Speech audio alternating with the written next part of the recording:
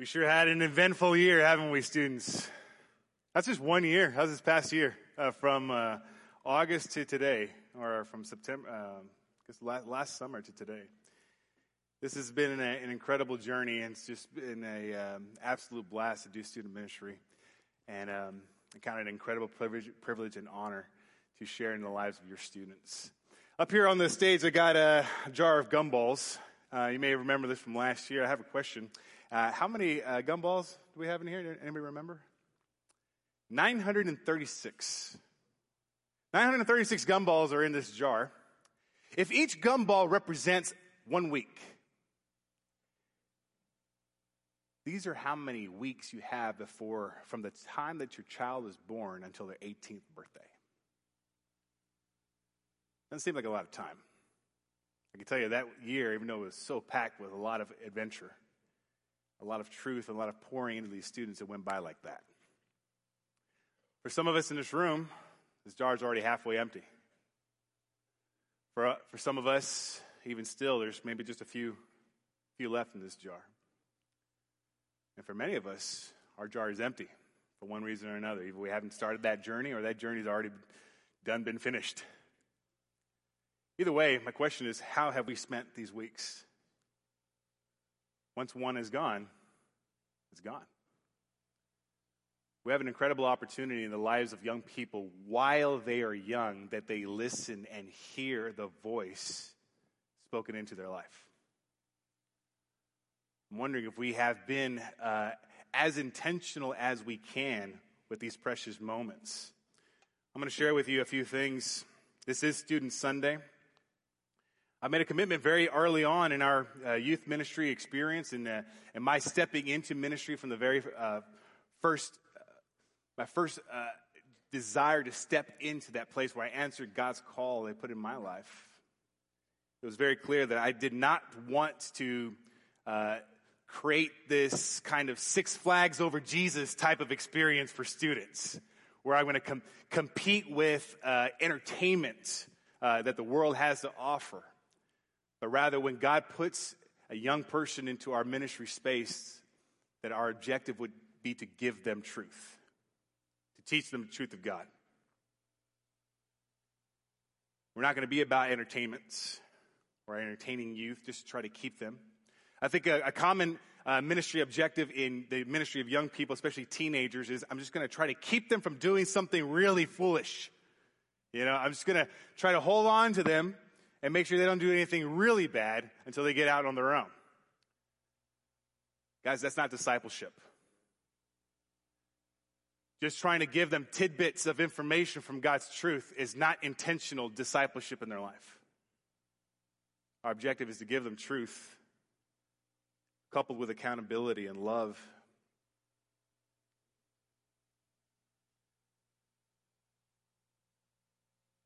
Our objective is to share God's truth, to help them understand God's truth, to help them understand so they would believe God's truth, help them to understand so they would be able to share God's truth and even defend God's truth in their heart.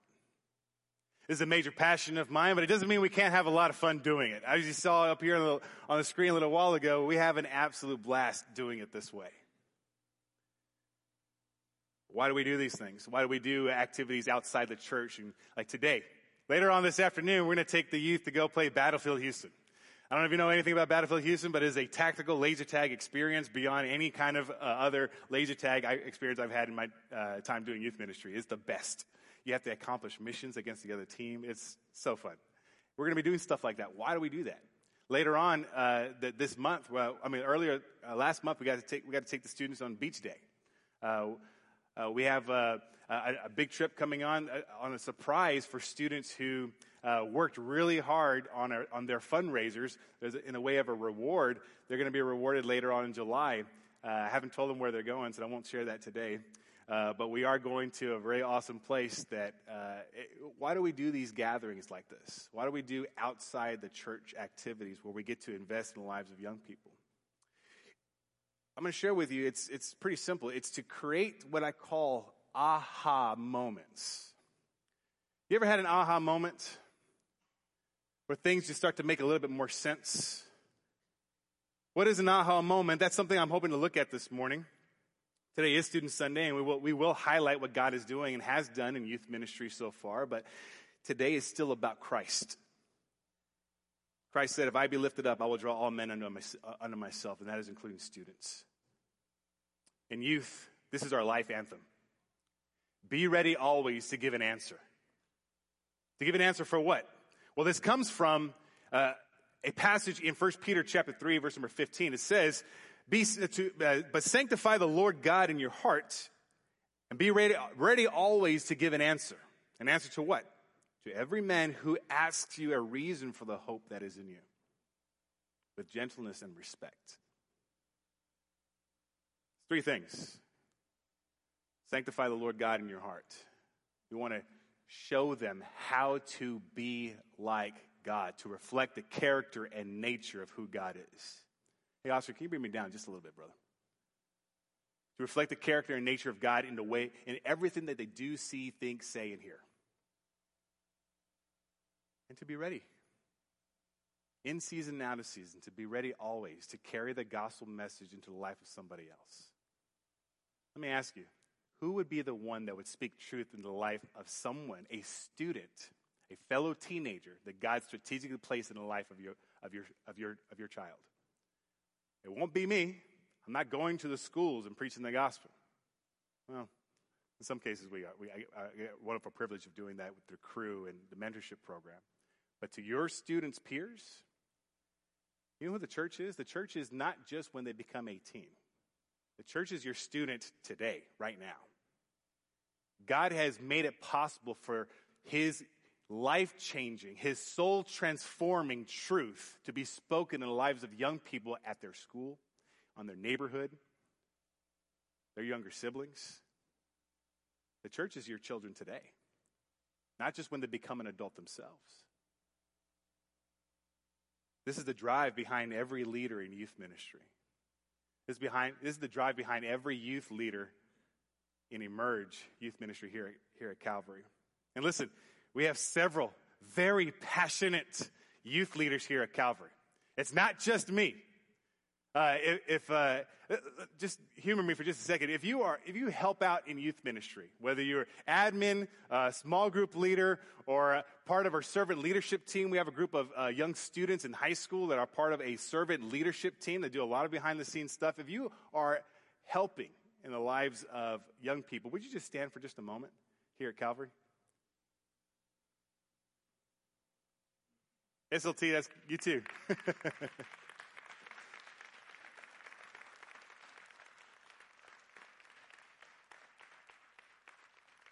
This is your Emerge student ministry team, and we all have the same passion. Thank you guys so much. We all have the same passion, and that's to speak truth in the lives of young people.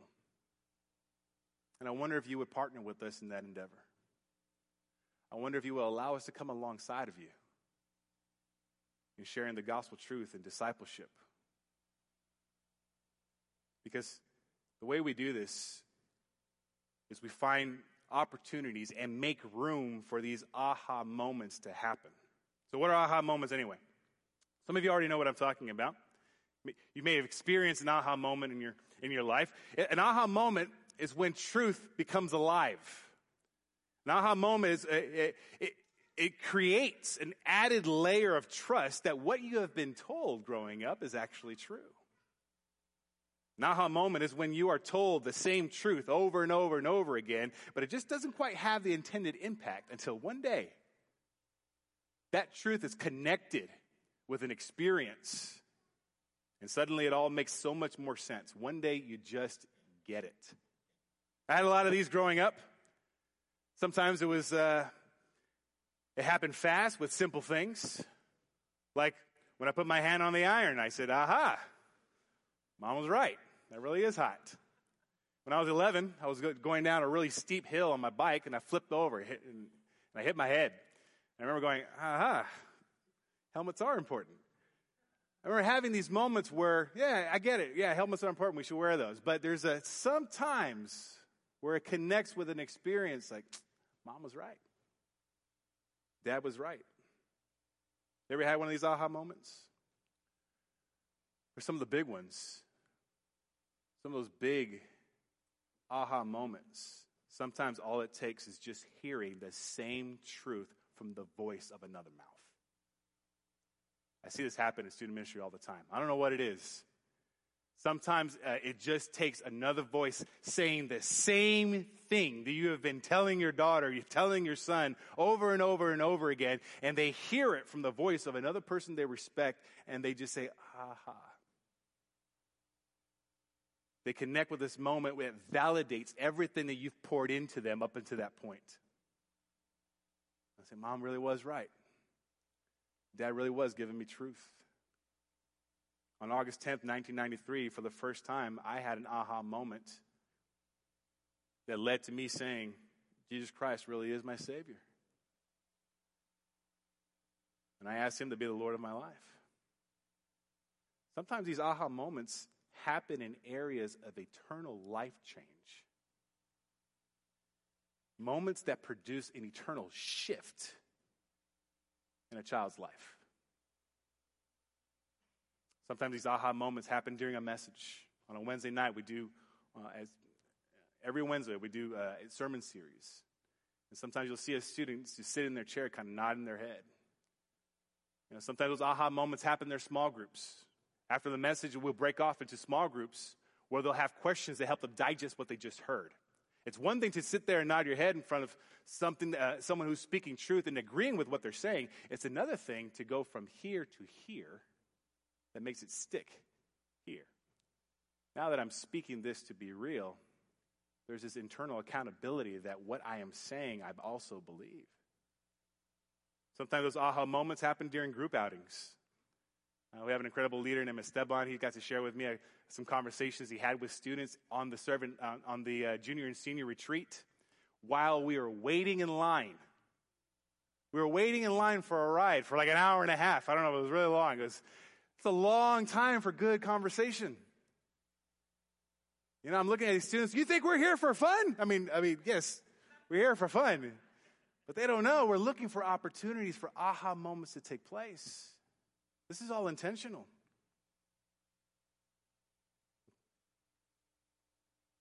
Sometimes these moments happen when a student on their own volition submit a question in the question box. On Wednesday night, we have a little box that says, "Got questions?" One of the things I valued the most growing up is my pastor, a senior pastor of our church. He let me ask him questions. And once I got to the fourth or fifth question, he said, Zeke, why don't you come to my office after school, let's sit down, let's go through all these. Sure, that would be great. Can't tell you how many enriching conversations came from me simply asking a question. My pastor met me where I was to give me truth. We see this happen in youth ministry all the time. I'm telling you, it's one of the greatest blessings we get to witness. It's a beautiful thing. Watching the culmination of many voices that God uses to speak his soul-saving truth in the life of a young person. When he calls them unto himself in saving faith. A grandma here in our congregation recently got to experience this with one of our students. She got to engage in conversation with her, and in a single moment, God bringing to remembrance the voice of her mother, the voice of her father, the voice that she gets from her small group leader that's here, or anything, things that she might have heard on a Wednesday night or in her small group, all coming together in a single moment when Grandma asked, "So do you want Christ to be the Lord of your life?" Without hesitation, she said, "Yes. Yes, I want Christ to be the Lord of my life." And we rejoiced with her. Grandma got to experience exactly what I'm talking about. I'm telling you, it happens so often in the lives of young people. But here's what we need to understand about precious moments like that. Usually, that kind of spiritual journey didn't start when that child entered into youth ministry. No, in my 12 years of doing student ministry, what I have found the most, what I found to be a reality that we can stand on, is that life change starts in the home. But you don't have to do it alone. But we do need to recognize that it starts at home. Consider this. This idea of youth ministry, it's not in the Bible. This idea of youth ministry, you're not going to find it anywhere in Scripture. At least not in the sense of age-specific groups learning about God once or twice a week in a separated classroom. Well, then why do we do this? Why do youth ministry at all? Why have children's ministry or nursery or do things like VBS and D Now and junior and senior retreats and summer camps? Well, I hope that answer will be an encouragement to you, and that's what we want to unpack this morning. But first, let me hammer home this point about what happens in the home. Look with me in 2 Timothy chapter 1. We'll be beginning in verse number 3. If you have your Bibles, please turn there with me. As we read this passage, I'm going to challenge you to see if you can catch one thing. See if you can catch when, where Timothy's faith journey began. We already know that the Apostle Paul had an incredible influence in his life, had an incredible influence on his faith. But when did his faith journey begin? I hope we can catch that here in this passage. Look there with me in 2 Timothy chapter 1, beginning in verse number 3. It says this, Timothy, I thank God for you, the God I serve with a clear conscience, just as my ancestors did. Night and day, I constantly remember you in my prayers. I long to see you again, for I remember your tears as we parted, and I will be filled with joy when we are together again. As I was preparing this message, I couldn't help thinking of my students reading this passage, how I'm eager for them to see what God does with them in the next chapter of their life, but how at the same time I will also be filled with incredible joy when I get to see them again. Now look there in verse number 5. I remember your genuine faith, Timothy. For you share the faith that first filled your grandmother Lois and your mother Eunice. And I know the same faith continues strong in you. And then later in 2 Timothy chapter 3, he says, but you must remain faithful to the things you have been taught. You know they are true, for you know you can trust those who taught you. Listen to this. You have been taught the Holy Scriptures from childhood. And they have given you the wisdom to receive the salvation that comes by trusting in Christ Jesus.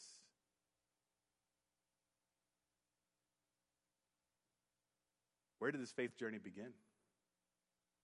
This letter is traditionally considered to be Paul's final words to Timothy. If you read the entire book, you'll see these heartfelt words being spoken by Paul to Timothy. It was written not long before Paul was killed, before he was martyred. In this letter, Paul gives Timothy some final warnings, some exhortations, and a charge to remember the things that he had been taught. But he starts off with these tender words in verses 3 and 4, which suggest that they had a very close relationship. There's some of these seniors that are graduating that are part of the servant leadership team we call the SLT. They're students that we meet with twice a week on Wednesday nights and on Sunday mornings to teach them leadership principles from God's Word. I said, I don't know where God's going to put you after this, but wherever He puts you, I want you to have leadership principles that come from the Word of God under your belt so that you may be able to make His name famous wherever He places you. They're the first ones to show up here and they're the last ones to leave because they set up and tear down our youth area as well. They do a lot of work. So I have this close relationship with them as we're in the trenches together. And I'm showing them what it looks like to be a godly leader through God's Word. In the same way, Paul and Timothy grew close to one another as they were doing ministry together. We first see Timothy in Acts chapter 16 when Paul was heading out on a second missionary journey. He stops in Lystra and connects with Timothy, who accompanies him on his journey, and he assists him, serving as a sort of apprentice to the Apostle Paul. And they grew close to one another. Now, Timothy's biological father was a Greek, but no evidence is ever given that he was a Christian. And so in many respects, Paul filled the shoes of a spiritual father in Timothy's life. I did not have dad growing up. But one of the things I valued the most about my mom is that she put me in the company of godly men.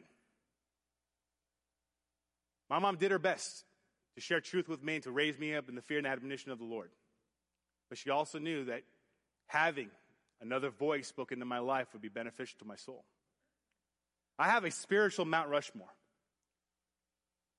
Dwayne Spearman, George Short, Reyes Castillo, Ty Gulick are names that mean nothing to you. They mean the world to me. Incredible men of God that spoke into me when I was young and foolish. When I was doing very dumb things. And they had the love and patience to see what God sees. To view a young man the way that God views a young boy. I see similar scenarios happen in youth ministry all the time. As unfortunate as it may be to grow up with an absent parent or an unbelieving parent, there is an incredible blessing of provision from God when he calls on the church body to come and help and fill in those spiritual gaps in a child's life.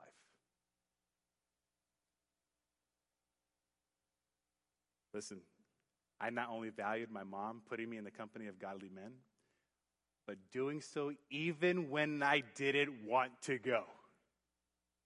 Even when I could not appreciate what was being poured into me. Here's what Jesus said when he was ascending up into heaven. He said, I'm not leaving you alone, I'm sending you the helper, and he will bring to remembrance everything that I taught you. I can't tell you how many times I hear Ty Gulick's voice in my mind. How many times I have the words that God spoke to Dwayne Spearman come to remembrance in a time that God's truth needed to reign true in my life. Even if I didn't want to be there, my mom put me in the company of godly men. She put my sister in the company of godly women. Now, clearly, Paul had an incredible influence on the man of God that Timothy would later become. But again, did Timothy's faith begin with Paul? No. Look there again, verse number 5. I remember your genuine faith, for you share the faith that first filled your grandmother Lois and your mother Eunice. Who was filled with faith first? Timothy? No, it was Lois and Eunice. Mom and grandma. How many times have grandmas had a precious opportunity to share truth in the lives of their grandchildren in a way that sticks differently than when mom and dad said the same thing? What a blessing it is to be grandma, to share truth in the lives of a young one.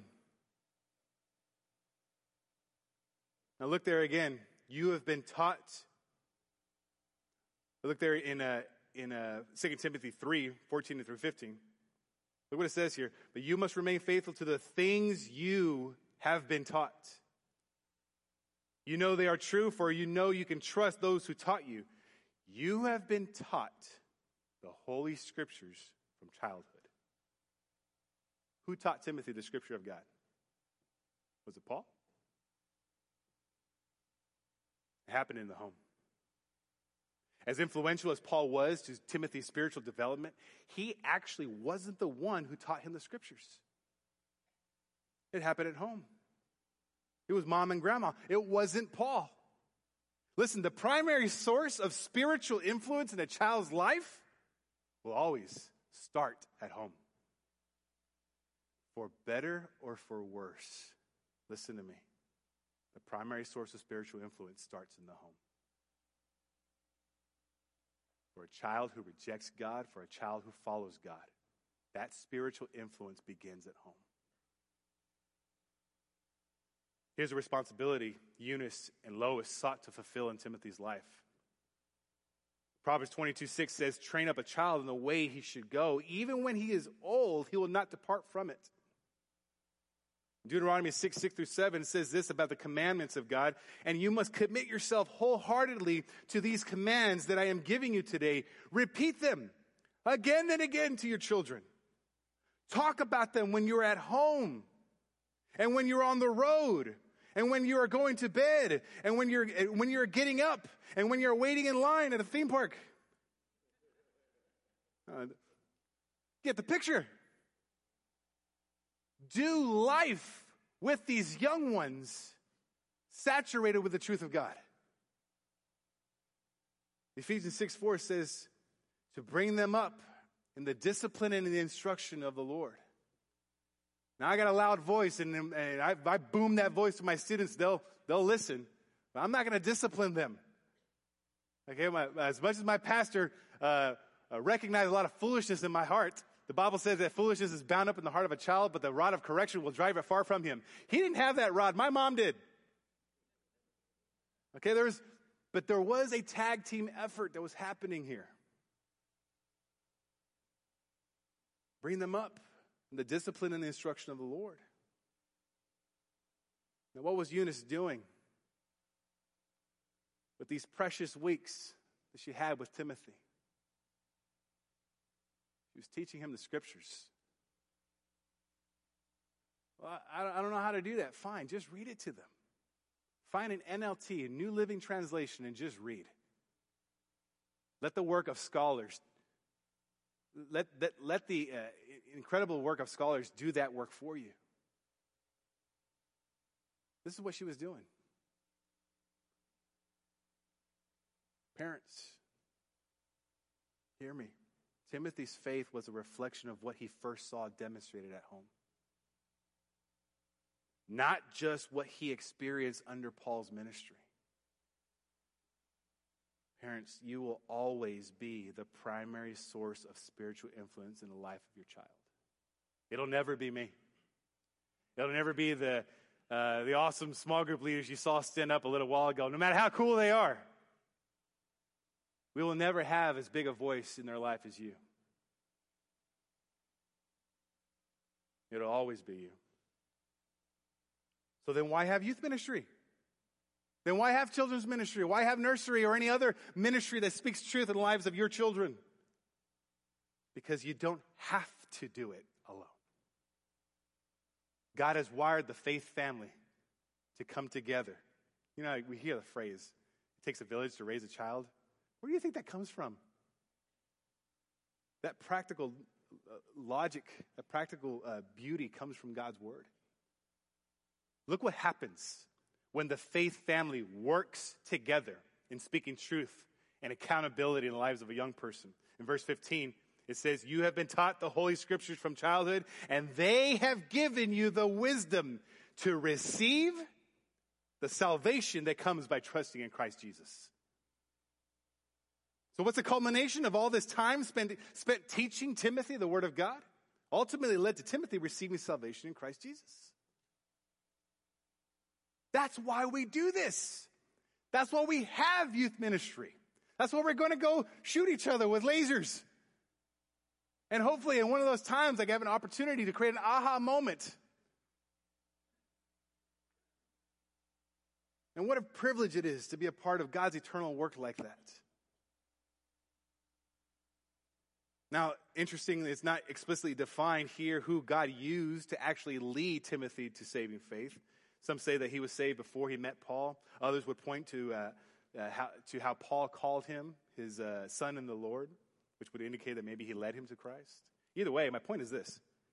It's clear that there was this communal tag team effort in Timothy's spiritual development, both in and outside of his home.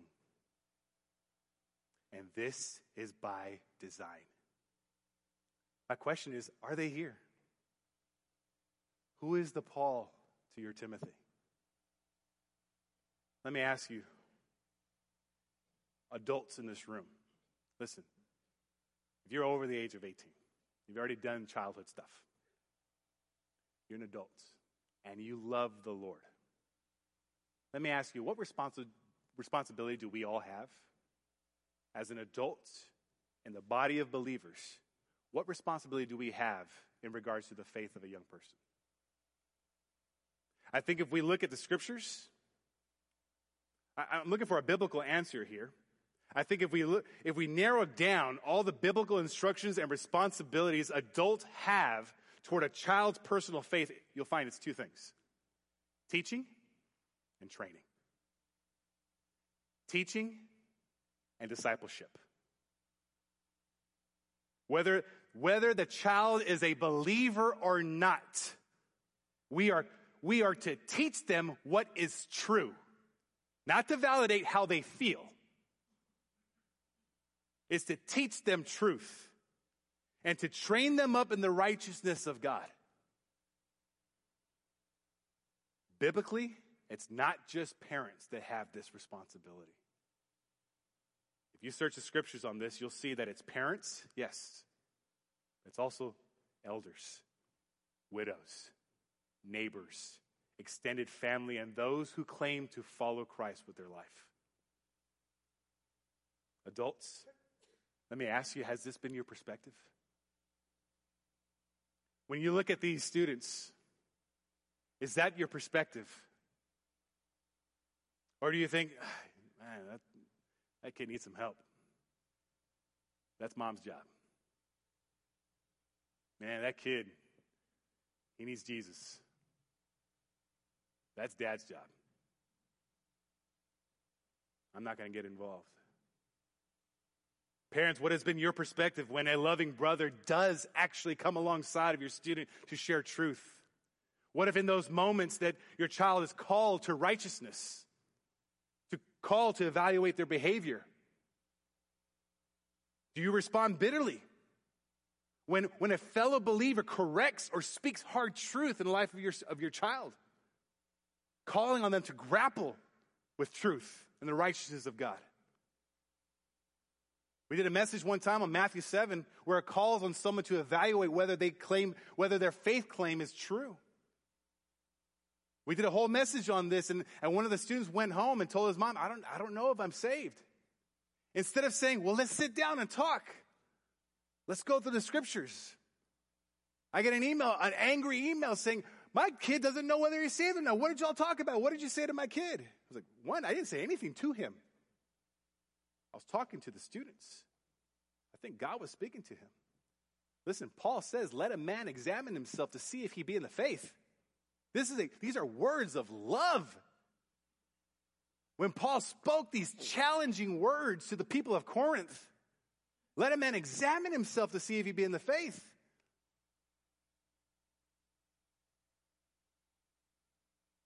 I believe very much that a successful ministry in the lives of young people will stem from this intentional partnership between loving parents and the community of fellow believers. Is that us?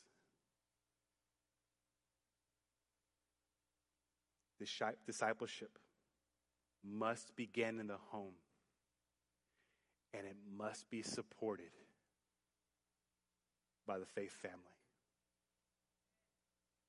That's our goal. That's our hope here.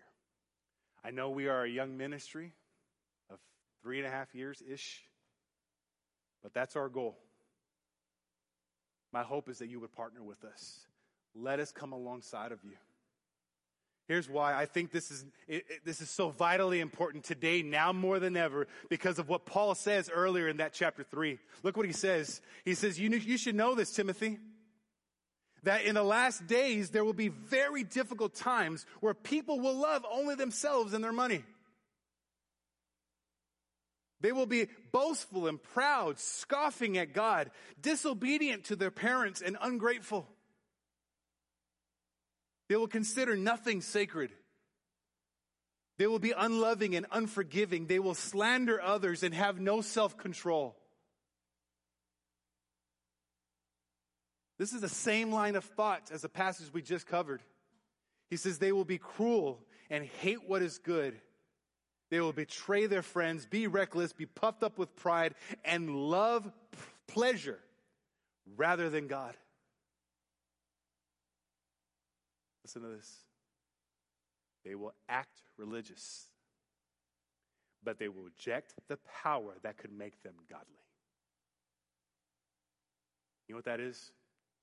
As a child who grows up in church, has a sense of godliness, knows all the right answers, but lacks the power that will make him godly.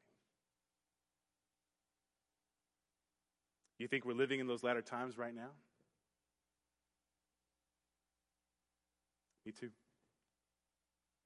But you know the ones I see struggle the most with these things? The ones I see grow up in church-ish and grow up after they are removed from accountability and are off on their own. The ones that I see that struggle with these things the most are the ones who are the least exposed to environments of life change. Sure, maybe they'll come once or twice here and there, but there is no consistent pattern of discipleship in their life. So even for those who grew up in church, the upshot of their life ultimately looks like verse number 5. They will act religious, but will reject the power that could make them godly. What I find is they had no Timothy to Paul relationship. They had no Lois to Timothy relationship, no Eunice to Timothy relationship. As I study Timothy's life, it makes me hope all the more that we're doing everything that we can to help create these aha moments of discipleship in the lives of our students. Let me ask you a question, and this is with all humility and respect.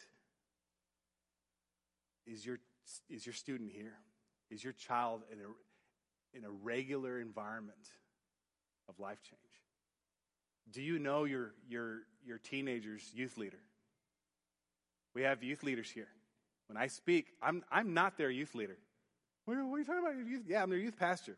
I'm not their youth leader. There's no way I can have, Jesus had 12. Okay, we have 35 students that come here every week. We shrink that number down to have them connect with a passionate, loving, caring, God-centered leader. We have 8 incredible leaders. Do you know who they are? Do you know who your small group leader, who your student small group leader is? Do you know their name? Do you have their phone number? Do you talk to them? Well, they haven't reached out to me. Okay, let's change that. Let's shift that moving forward. Listen, the real heroes of discipleship in your teenager's life are the small group leaders who invest in them on a one-to-one basis, on an individual basis every week. Do you know them? I'm telling you, they are incredible men and women of God. They deeply love your children.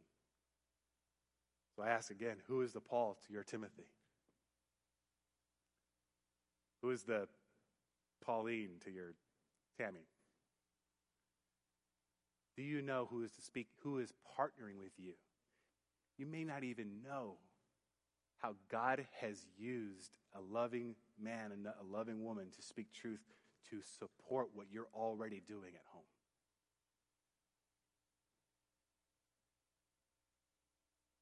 Last thing, we'll go.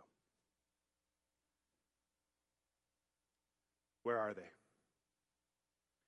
When you look at this and evaluate how much time we have left, what would be considered to be more valuable to you than to place your child in an environment of life change? Is it school? They have too much homework? Is it sports?